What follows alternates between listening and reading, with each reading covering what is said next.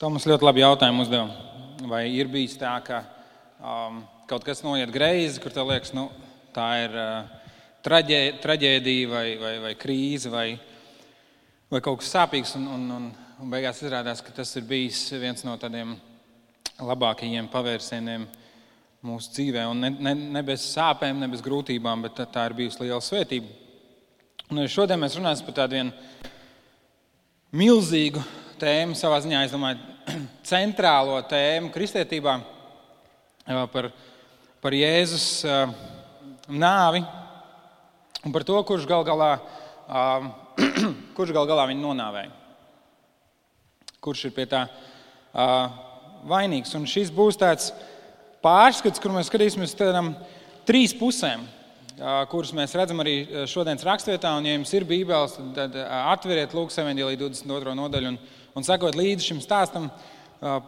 Tur ir, protams, daļa par to, kā tiek iedibināts vakarēdienas, un par to mēs esam runājuši arī iepriekš, un mēs svinam vakarēdienu mēneša pirmajā svētdienā parasti. Un to mēs šoreiz nedaudz tā pārlūkosim, bet mēs redzam to kopējo ainu, kas notiek, kur Jēzus ir kopā ar saviem mācekļiem, un viens no viņiem vārdā Jūda ir nolēmis viņu nodot, un raksti, vismaz Lūkas evanģēlija, Lūka raksta, Sātans iegāja viņam. Un kā tad īsti ir, kas ir vainīgs pie Jēzus nāves? Kas tad īsti notika? Vai Jēzus nebija veiksmīgs savā kalpošanā, viņš nebija pietiekami viltīgs, pietiekami gudrs, lai viņš varētu izbēgt šo sacelšanos pret viņu? Vai tiešām viņš neredzēja to cilvēku domas un sirds, kas bija kopā ar viņu, un ka Jūda arī bija viens no viņiem, no šiem 12 no Jēzus tuvākajiem cilvēkiem? Un Sātans, un kāda ir tad viņa loma? Tajā visā,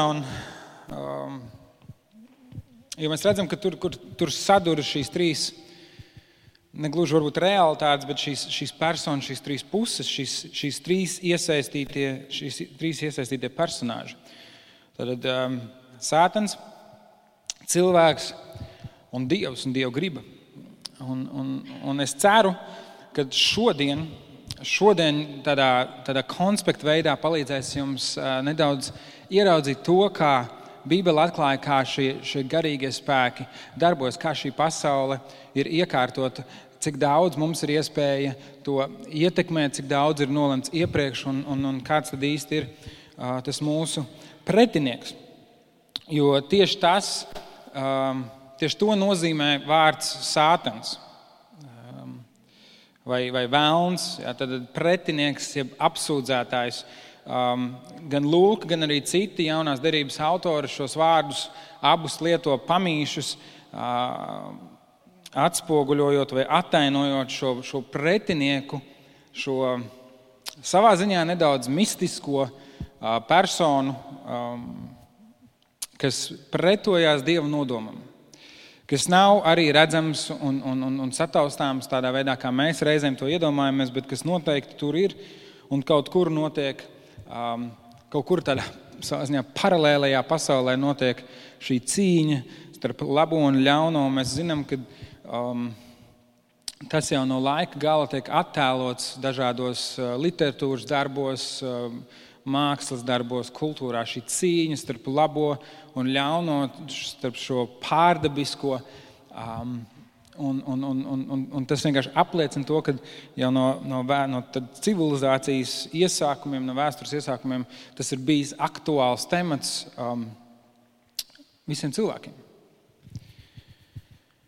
Un tad ir šis pretinieks, kurš velns vai Sātans, un reizēm mums, protams, ir dažādi priekšstati par to, kas tas ir. Jā. Jūs noteikti esat dzirdējuši, ka es kādreiz jokoju par tādu čāli sarkanās zeķebiksēs ar mēslu dakšu rokā un tādiem mirgojošiem radziņiem, jā, kā varbūt Halloweenos vai vēl kaut kur tagad ir pierasts to tā. Un tad mēs iedomājamies, ka viņš tur ir, un tad viņš tā uzsit, un tur dūmi parādās, viņš pārvietojās, vai arī varbūt viņš sēž pie vienas auss un eņģelīts pie otras, un tad viņš tam mēģina kaut ko iestāstīt un ieskaidrot un rīkoties slikti un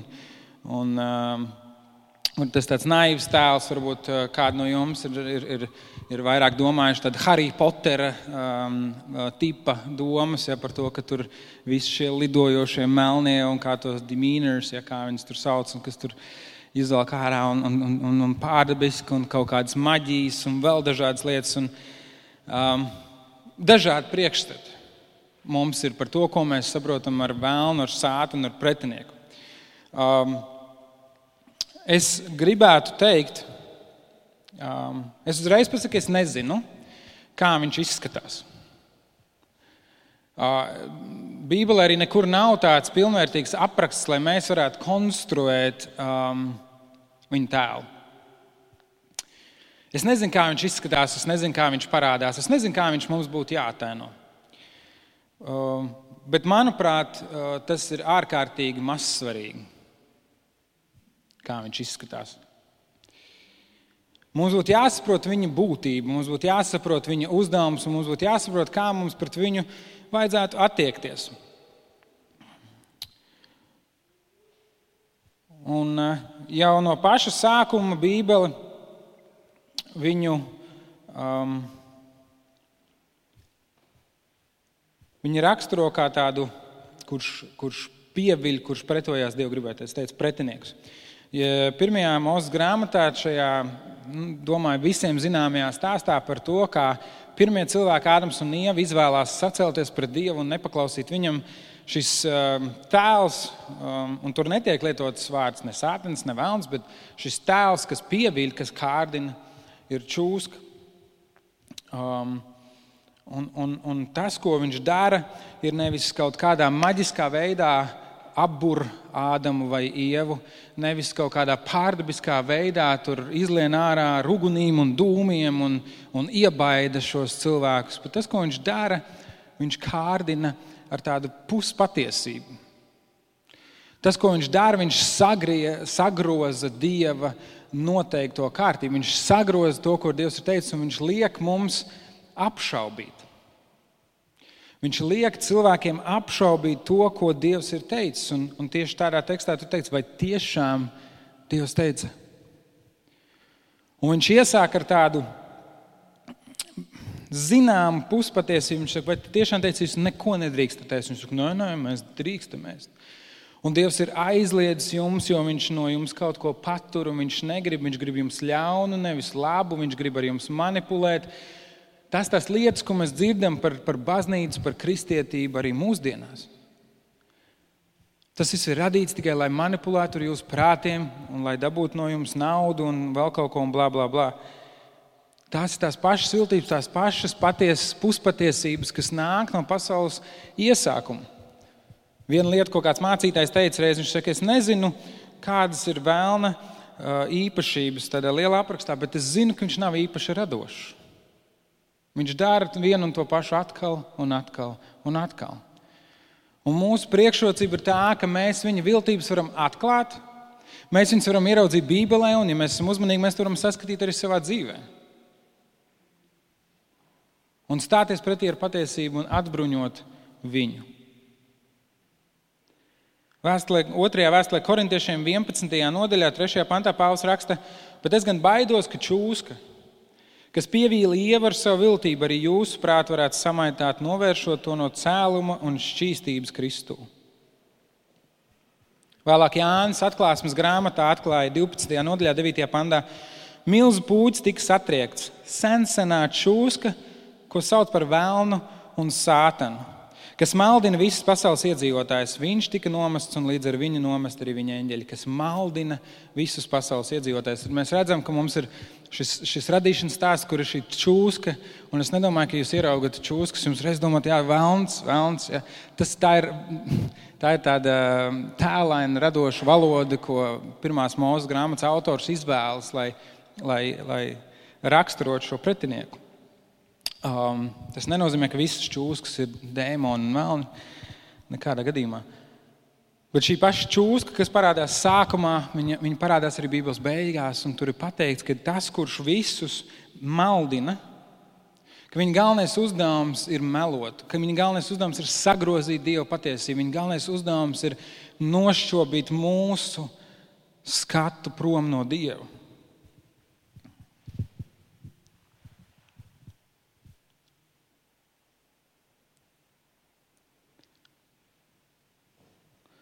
Un varbūt tieši tāpēc reizēm vēlnam pretoties ir grūtāk. Ja tas būtu kā Harry Potter filmā, kur mums ir iedots brīnum zizlis, vai nezinu, mēs pavicinam savu bībeli un saka, Sātan, atkāpies! Un viņš tur sabijies ielien stūrī un saka, nē, tikai neaizteic mani. Tā būtu vieglāk. Būtu vieglāk, ja mēs viņu varētu redzēt un stāties pretī, un mēs varētu trenēties un doties, kā tur Harijs Poters tajās savās mācībās, ja, kur viņš tur mācās, visu kaut ko, kā pareizi ir. Bet te realitāte ir tāda, ka viņš ir slīpētāks. Viņš jau neuzbrūk tādā atvērtā veidā. Bieži vien tās ir klusas, mierīgas domas, bieži vien tas ir kāds tāds ārējs viedoklis vai kaut kas, ko mēs esam pamanījuši. Bieži vien tas ir kripatiņa pa kripatiņai, gluži kā šajā radīšanas stāstā. Vai tiešām Dievs ir teicis? Un savā ziņā mēs, protams, varam kļūt arvien labāki. Vēstulē Romiešiem Pāvils rakstījusi, atzīsiet patiesību un patiesību darīs jūs brīvus. Vienīgais veids, kā stāties pretī meliem, ir ar patiesību. Tā stabilākā, īstākā, gadsimtiem izturētākā, noturējusies patiesība par Dievu ir atklājuma viņa vārdā. Ir atklājuma viņa Bībelē, kur mēs varam lasīt un domāt un pārunāt un studēt un meklēt un mēģināt noskaidrot, kāds tad ir Dievs. Un ar šo patiesību mēs varam stāties pretī vēlna viltībām.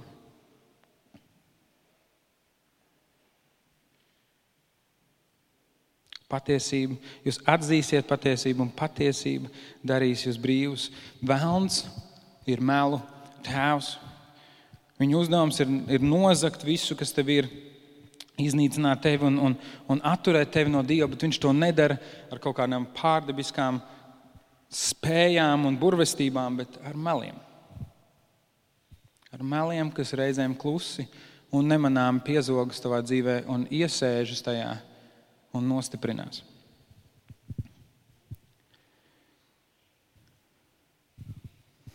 Iegāja Jūda. Šī valoda, kas tiek lietota, liek mums pieņemt to, ka tur bija kāds pārņemšanas process, kur pēkšņi un nemanām. Citi evaņģēlija autori jau no paša sākuma atklāja Jūdu kā slīpētu čalu. Mēs zinām, ka patiesībā visi Jēzus mācekļi sekoja Jēzum ar dažādiem nodomiem par to, vai dažādu izpratni par to, kas Jēzus ir, un dažādiem nodomiem. Piemēram, Jānis un Jākabs, 2 brāļi, viņi vēlējās augstu amatu gaidāmajā valstībā. Viņi domāja, ka būs apvērsums, un viņi cerēja, ka viņi varēs iegūt labus statusus, labus amatus.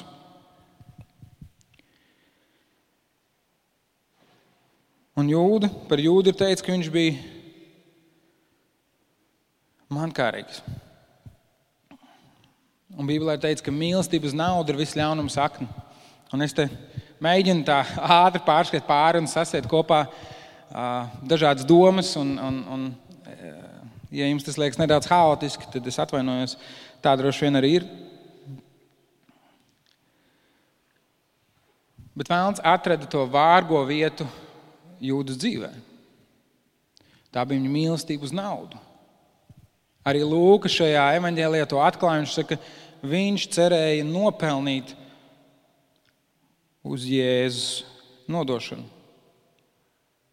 Un no vienas puses cilvēcīgi es viņu ļoti labi saprotu, jo ja man atnāk kāds cilvēks, kurš stāsta, ka viņš ir gaidāmais glābējs un Mesija, to, ko visi ir gaidījuši, un manā prātā šī doma par to ir, viņš ir nākamais ķēniņš. Viņš ir nākamais ministru prezidents, viņš ir nākamais politiskais vadītājs. Es labāk ar viņu sadraudzējos. Man būs izdevīgi būt ar viņu kopā.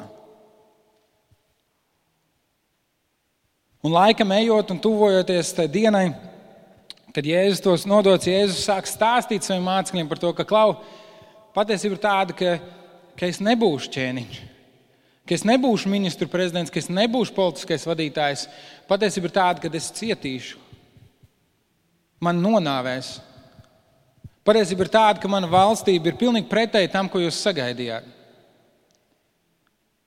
Mēs iepriekšējās reizes esam domājuši par to, kā šī mūsu izpratne, ko mēs sagaidījām no Dieva.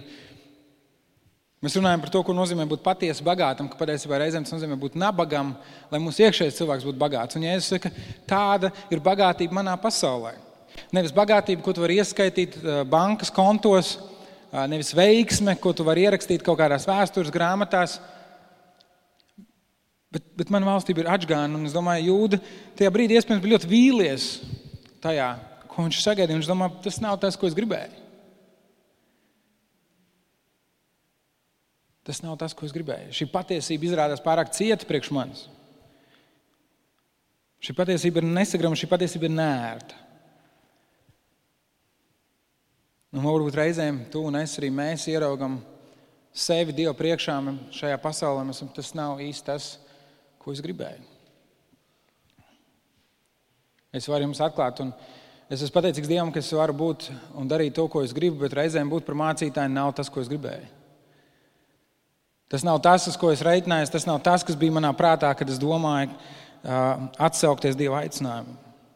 Tas nav tas, ko es gribēju. Reizēm tu nāc pie Dieva un tu saproti, ka viņš tev vada negluži tur, kur tu biji gaidījis. Tas nav tas, ko es gribēju.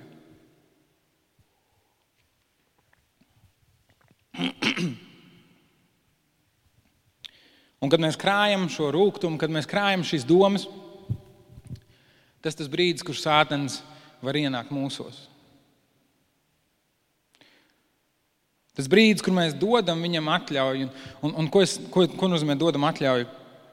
Tad, kad Dievs radīja pasauli, viņš deva cilvēkiem autoritāti. Viņš teica, valdiet pār zemi, pakļaujiet sev to, rūpējieties par to, augļojieties un vairojieties. Dievs, kurš radīja visu pasauli, iedeva šo autoritāti cilvēkam pārvaldīt pasauli. Un tajā brīdī, kad cilvēks ļāvās vēlna kārdinājumam, viņš šo autoritāti daļai nodeva vēlnam. Vēlns nav kaut kas ārpus Dieva spēka.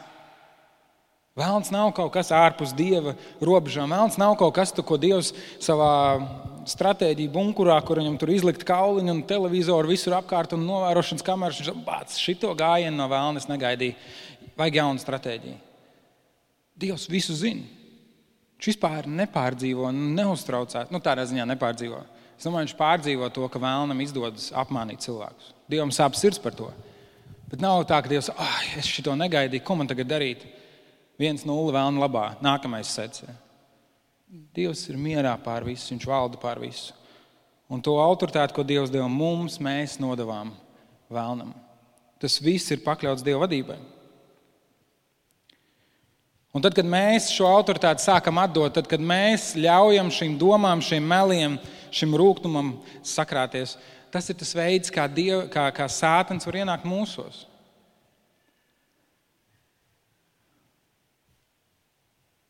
Ne tādā veidā, ka viņš dzīvo mūsos, kā mūsos dzīvo Svētais Gars, jo ir skaidrs, ka Svētais Gars un vēlns viņi vienā mājā nevar sadzīvot. Dievs ir tik svēts, ka viņš pat nevar pieņemt grēcīgu cilvēku savā klātbūtnē, kur no melnu, kurš ir visu melu iemiesojums. Un tad, kad mēs sekojam Kristum mūsos, pēc Dieva apsolījuma mājo Svētais Gars, un mums nav jābaidās, ka netīšām kaut kā mūsos ienāks vēlns. Tad, kad Jēzus bija ar saviem mācekļiem, viņš deva viņiem autoritāti un sūtīja viņus sludināt evaņģēliju. Un, kad viņi nāca atpakaļ, viņi stāstīja Jēzum, kas notika. Un viņi saka, un tie 72 atgriezās un stāstīja ar lielu prieku, kungs, tavā vārdā pat dēmoni mums pakļaujas. Un viņš tiem sacīs, redzēja Sātanu, kā zibeni no debesīm krītam, redzi, es jums esmu devis varu staigāt pār čūskām un skorpioniem un katram naidīgam spēkam, un jums nekas nekaitēs. Tomēr nepriecājieties par to, ka gari jums pakļaujas, bet priecājieties par to, ka jūsu vārdi ir ierakstīti debesīs. Jēzus saka, šī cīņa ir īsta, un jums ir dot autoritāti, jums ir dot uzvaru. Ja mēs pakļaujam savu dzīvi Dievam, mēs atgūstam to savu autoritāti. Un mums ir vara pār visiem vēlna ieročiem, pār visu viņu viltu. Un tomēr, ja es saku, nepriecājieties, ka jūs varat vēlnu dancināt, es pārfrāzēju, priecājieties to, ka jūs pazīstat mani.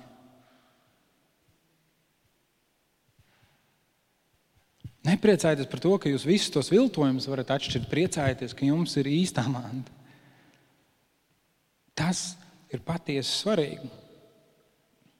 Un līdz ar to mēs redzam vēlnu kā tādu krāpnieku, kā tādu viltnieku, kurš ir gudrs, kurš ir izveicīgs un kaut kādā mērā, kurš ir pārdabisks, kurš ir pāri mūsu saprātam, kurš nav ar miesu un asinīm, kā esam mēs.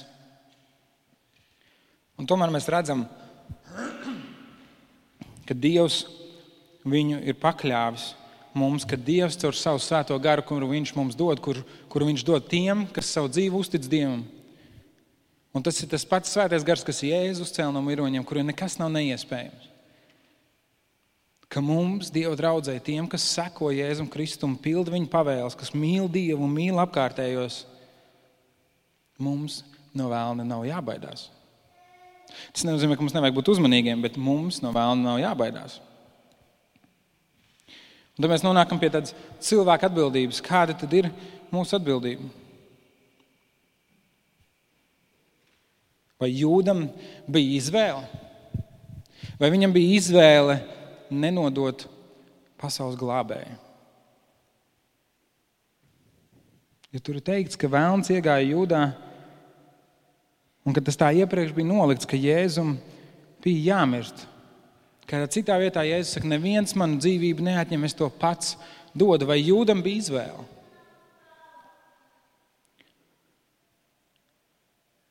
Un pēc šīs teksta spriežot bija gan.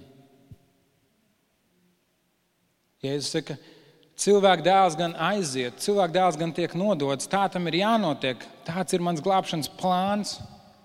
Tas nenotiek ārpus manas ziņas un ārpus manas kontrolas, tā tam ir jānotiek, bet vai tam? Un šis vai reizēm ir nesaprotams, viņš ir latviešu valodā tāds jautājuma formā, vai tam? Un citos tulkojumos teikts, bēdas tam, caur ko tas notiek. Un Jēzus, to saka Jūdam dzirdot. Ka tas ir tāds brīdinājums, kur Jēzus saka, nedara to. Nedara to. Vai tam viņš brīdina Jūdu. Tāpat arī 1. Mūzes grāmatā 4. nodaļā, kur ir stāsts par Kainu un Ābelu, mēs redzam, ka pirms vēl Kains nogalina Ābelu, Dievs viņu brīdina.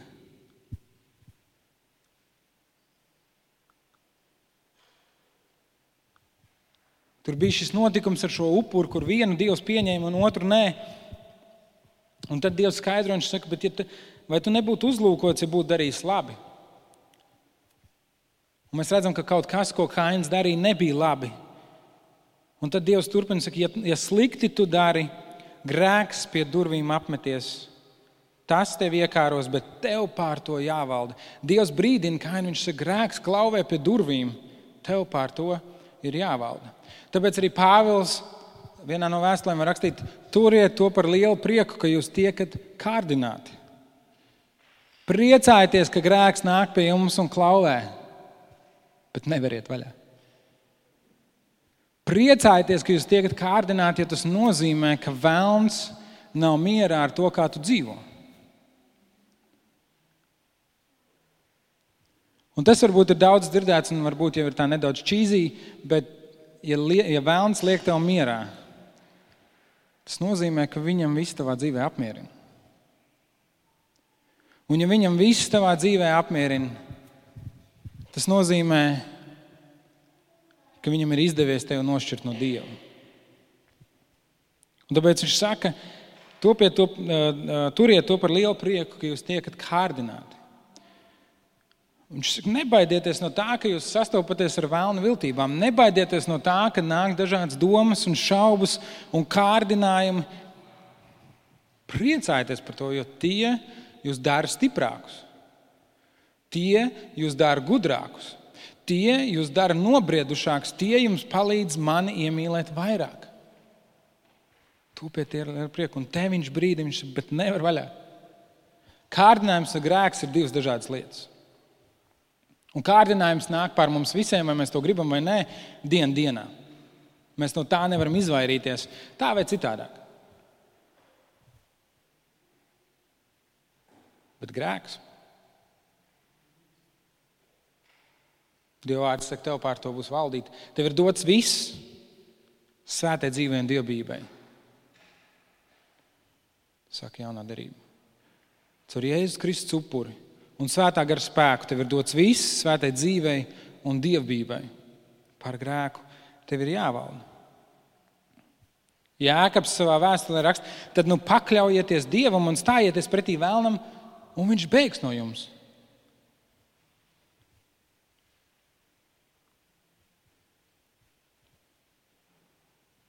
Es domāju, šajā rakstvietā ļoti svarīga šī notikuma kārtība. Pakļaujieties Dievam un stājieties pretī vēlnam, un viņš bēgs no jums.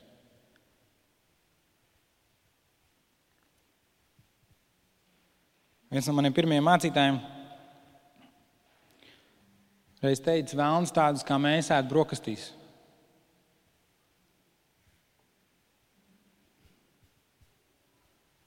Es nezinu, kā to tagad ilustrēt tālāk, bet es turpinātu. Bet ne tad, ja mēs sēžam pie viena brokastu galda ar Dievu. Padodieties Dievam, stājieties pretī vēlnam, viņš bēgs no jums. Mūsu uzdevums nav meklēt cīņu ar vēlnu, viņu izaicināt. Mūsu uzdevums nav skriet un meklēt, kā mēs varam izdzīt ļaunos garus un tā tālāk. Mūsu uzdevums ir padoties Dievam.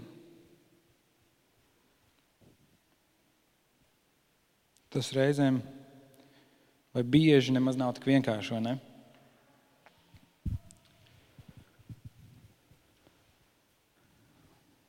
Mateja evaņģēlijā, citos evaņģēlijos arī, bet es lasīšu no Mateja evaņģēlija 16. nodaļas, kāda interesanta saruna starp Jēzu un Pēteru. No tā laika Jēzus sāk saviem mācekļiem atklāti teikt, ka viņam būs jāiet uz Jeruzalemi, būs daudz jācieš no vecajiem virspriesteriem un raksturmācītājiem, un ka viņam jātiek nonāvētam pēc 3 dienām augšām celtam. Pēters paaicinājis Jēzu sānis, norāja viņu. Kāds no jums ir norājis Jēzu kādreiz? Es esmu. Diezgan muļķīgi, bet es esmu. Lai Dievs pasargā tevi, kungs, tas nekad nenotiks. Dievs, ko tu dari? Es to nebiju gaidījis.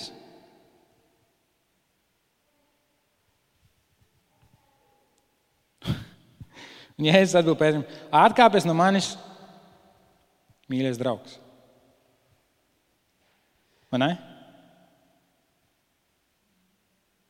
Atkāpies no manis, Sātana.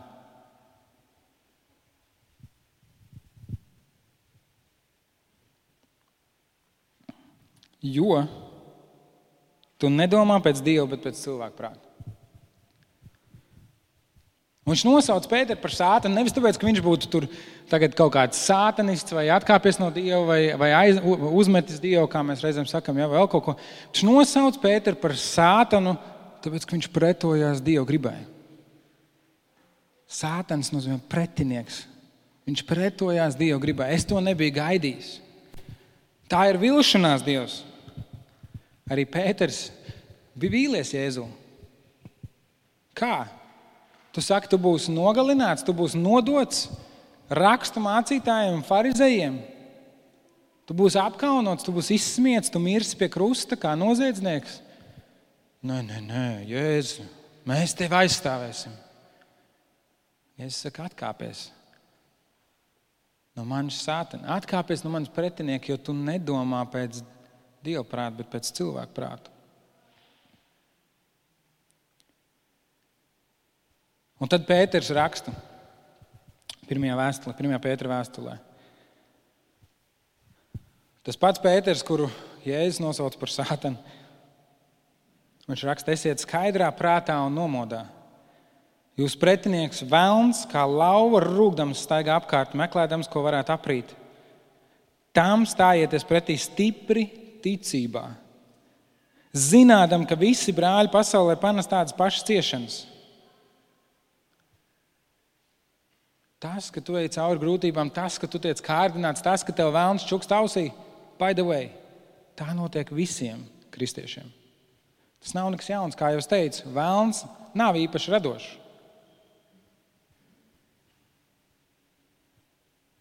Pēters saka, stājieties pretī tam stipri ticībā. Ticība nozīmē paļāvību uz Dievu. Un tad viņš turpina, bet visas žēlastības Dievs, kas Kristu Jēzu jūs aicinājis mūžīgajā godībā, pats atjaunos jūs pēc tam, kad īsu brīdi būsiet cietuši. Darīs jūs nelaukāmus, stiprus un nesatricināmus. Viņam vara uz mūžu mūžiem. Āmen. Pēters ļoti labi zina, ko nozīmē Dieva žēlastība, jo kaut kādā savas dzīves posmā Jēzus bija nosaucis viņu par sātanu. Jēzus bija konfrontējis viņu un teica, tu dzīvo pēc savām iegribām. Un mūsdienu pasaule sako savai sirdī. Galvenais, lai tu būtu laimīgs, sasniedz savus sapņus. Un Jēzus saka, atkāpies no manis sātana, jo tu dzīvo pēc savām iegribām, nevis pēc mana prāta. Un Jēzus neatvainojās par saviem skarbiem vārdiem. Jēzus neiet pie Pētera un nesaka, es pāršāpu strīvu, Pēter, piedod. Tas, ko es gribēju teikt. Jēzus skaidri un gaiši pasaka, un tāpat laikā Jēzus ir tas, kurš atjauno Pēteru pēc tam, kad viņš viņu ir nodevis. Jēzus ir tas, kurš nosauc Pēteru par klinti, uz kuru viņš cels savu draudzi. Jēzus ir tas, kurš uztic Pēterim būt pirmajam draudzes vadītājam. Un Pēters vēlāk raksta, viņš saka, stājieties pretī vēlnam un viņa viltībām. Lai gan viņš tur staigā apkārt rūgdams un meklēdams, kuru no jums viņš var aprīt ar saviem meliem un ar savu kārdināšanu. Visu laiku nepārtraukti. Bet Dieva žēlastība ir lielāka. Viņam ir vara uz mūžu mūžiem. Āmen. Tas, kam Pēters izgāja cauri, tas viņu stiprināja.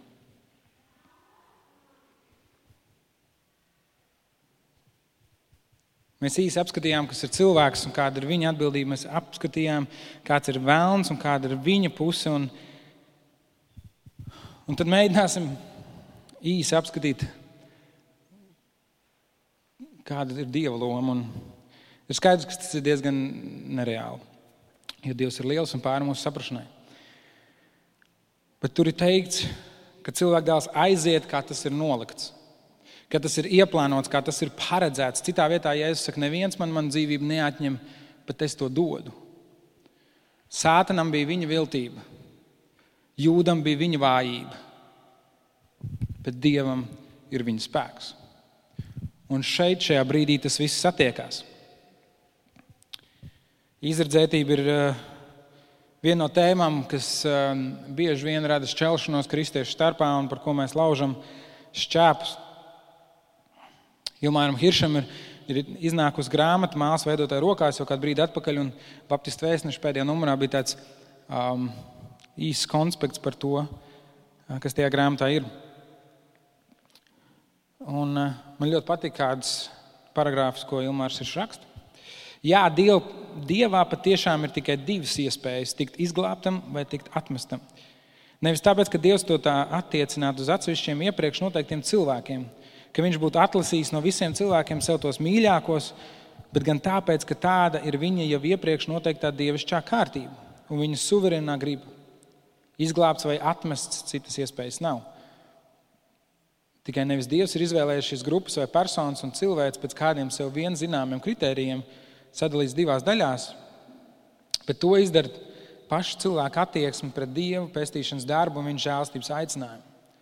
Tāda ir dievišķās izredzēšanas kārtība.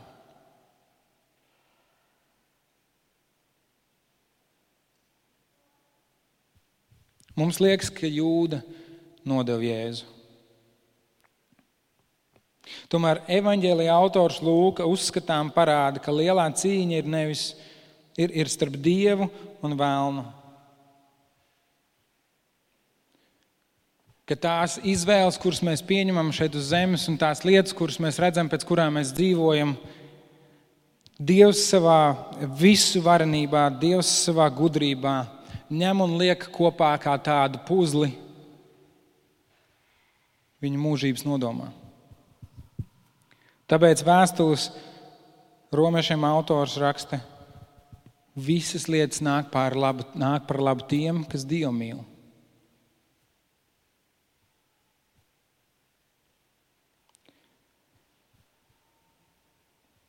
Un tas parāda ne tikai to, ka šīs redzamās un taustāmās pasaules ir kā neredzama un garīga pasaule, bet tas parāda arī to, ka pār šo pasauli, par šīm abām pasaulēm valda Dievs. Nekur rakstos mēs neredzam, ka velns izlaustos no Dieva varas un būtu pārāks par viņu.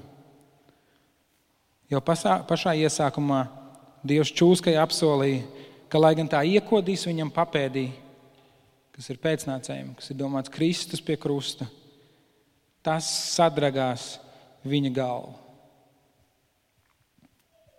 Un notiek nepārtraukta cīņa par cilvēku dzīvēm.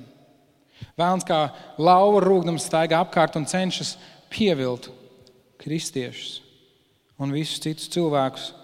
Mēģina viņus aizvilināt prom no Dieva, ieiedams viņos ar saviem meliem un paspatiesībām. Bet Dievs parāda to, ka viņš ir uzvarētājs. Vēlnam likās, ka tā ir uzvara, ka tā ir viņa uzvara, ka tā ir tumsas uzvara, ka Jēzus tika piesists krustā. Bet ironiski šī uzvara, kas viņam likās kā uzvara, bija viņa vislielākā sakāve. Kad tas viens ierocis, kas vēlnam ir pret cilvēkiem, šie meli, kas novad pie grēka, pie krusta tiek uzkraut uz Jēzus pleciem. Un velns zina, ka pret Jēzu viņš ir bezspēcīgs. Viņš jau mēģināja kārdināt viņu tad, kad Jēzus 40 dienas bija tuksnesī. Velns zina, ka pret Jēzu viņš ir bezspēcīgs.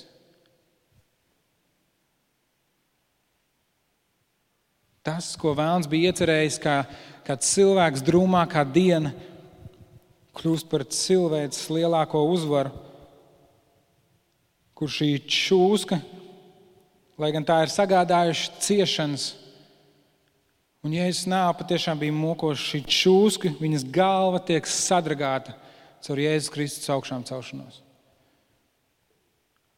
Kur Jēzus saka, tev nav varas pār mani. Tu vari melot, un tu vari sagrozīt puspatiesības, un tu vari cīnīties un spārdīties un kārpīties man pretī, cik tu gribi.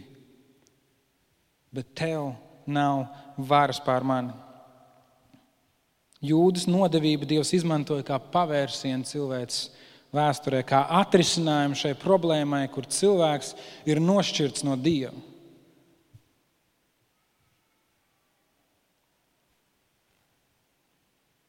Un ja mēs lasām atklāsmes grāmatu uzmanīgi un tiešām uzmanīgi, nevis tāpēc, lai meklētu tur kādus ciparus un norādes un kādu izskaidļošanu par to, kad būs īstā diena, bet kad mēs lasām to kā tādu apokalipses grāmatu, kā tādu vēstījumu par to, kas notiks laika beigās, tur mēs redzam Dieva apsolījumu, ka velns reiz tiks iznīcināts pilnībā.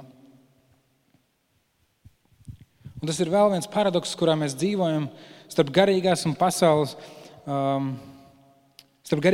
principiem un mūsu ikdienas izvēlēm. Un mēs piedzīvojam, ka Sātans nemitīgi jaucas tam visam pa vidu. Bet mūsu uzdevums nav ielīst kaktā un baidīties un trīcēt, ka tik velns mums kaut ko neizdara. Vai kad tik kaut kā netīšām viņš neienāk mūsos, vai izshēmot viņa viltības un izskaidļot pareizos datumus un laikus. Bet mūsu uzdevums ir nodoties Dievam un viņa gribai. Mūsu uzdevums ir nodoties meklēt Dieva patiesību savā dzīvē. Saprast to, kāda ir Dieva griba, kas ir labs un kas ir pilnīgs. Meklēt viņu. Un tad nostāties pretī vēlnam teikt, tie ir meli. Un reizēm šī saruna ar vēlnu notiek skatoties spogulī. Reizēm šī saruna ar vēlnu notiek lasot Bībeli. Reizēm šī saruna ar vēlnu notiek, kad mēs savā starpā viens otram stāstam klau. Bet tas, kā tu domā, nav tas, ko saka Dieva vārds.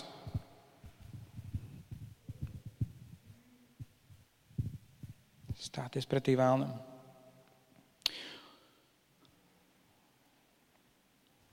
Un es gribu noslēgt, izlasot vēstules Efeziešiem 6. nodaļas noslēgumu. Jūs noteikti jau to būsiet dzirdējuši, un tur jau ir vesels svētrunas sērija tam, ja nepieciešams, bet es gribu, lai jūs aizverat acis, lai jūs tagad aizverat acis un uzmanīgi ieklausties šajos vārdos, ko Pāvils raksta draudzē Efezā, un ko caur Dievu garu, es ticu, ka Dievs vēlas pateikt mums. Un beidzot, esiet stipri kungā un viņa spēka varenībā. Bruņojieties ar visiem Dieva ieročiem, lai jūs varētu stāties pretī vēlna viltībām. Jo mūsu cīņa nav pret miesu un asinīm, bet pret varām un spēkiem, pret šīs tumsas pasaules valdniekiem un ļaunuma gara spēkiem debesīs. Ņemiet visus Dieva ieročus, lai jūs varētu stāties pretī ļaunajā dienā un visu pārvarējuši pastāvēt. Tad nu stāviet stipri, apjozušies ar patiesību, aplikuši taisnības bruņus un apāvuši kājas, lai būtu gatavi cīņai ar par miera evaņģēliju.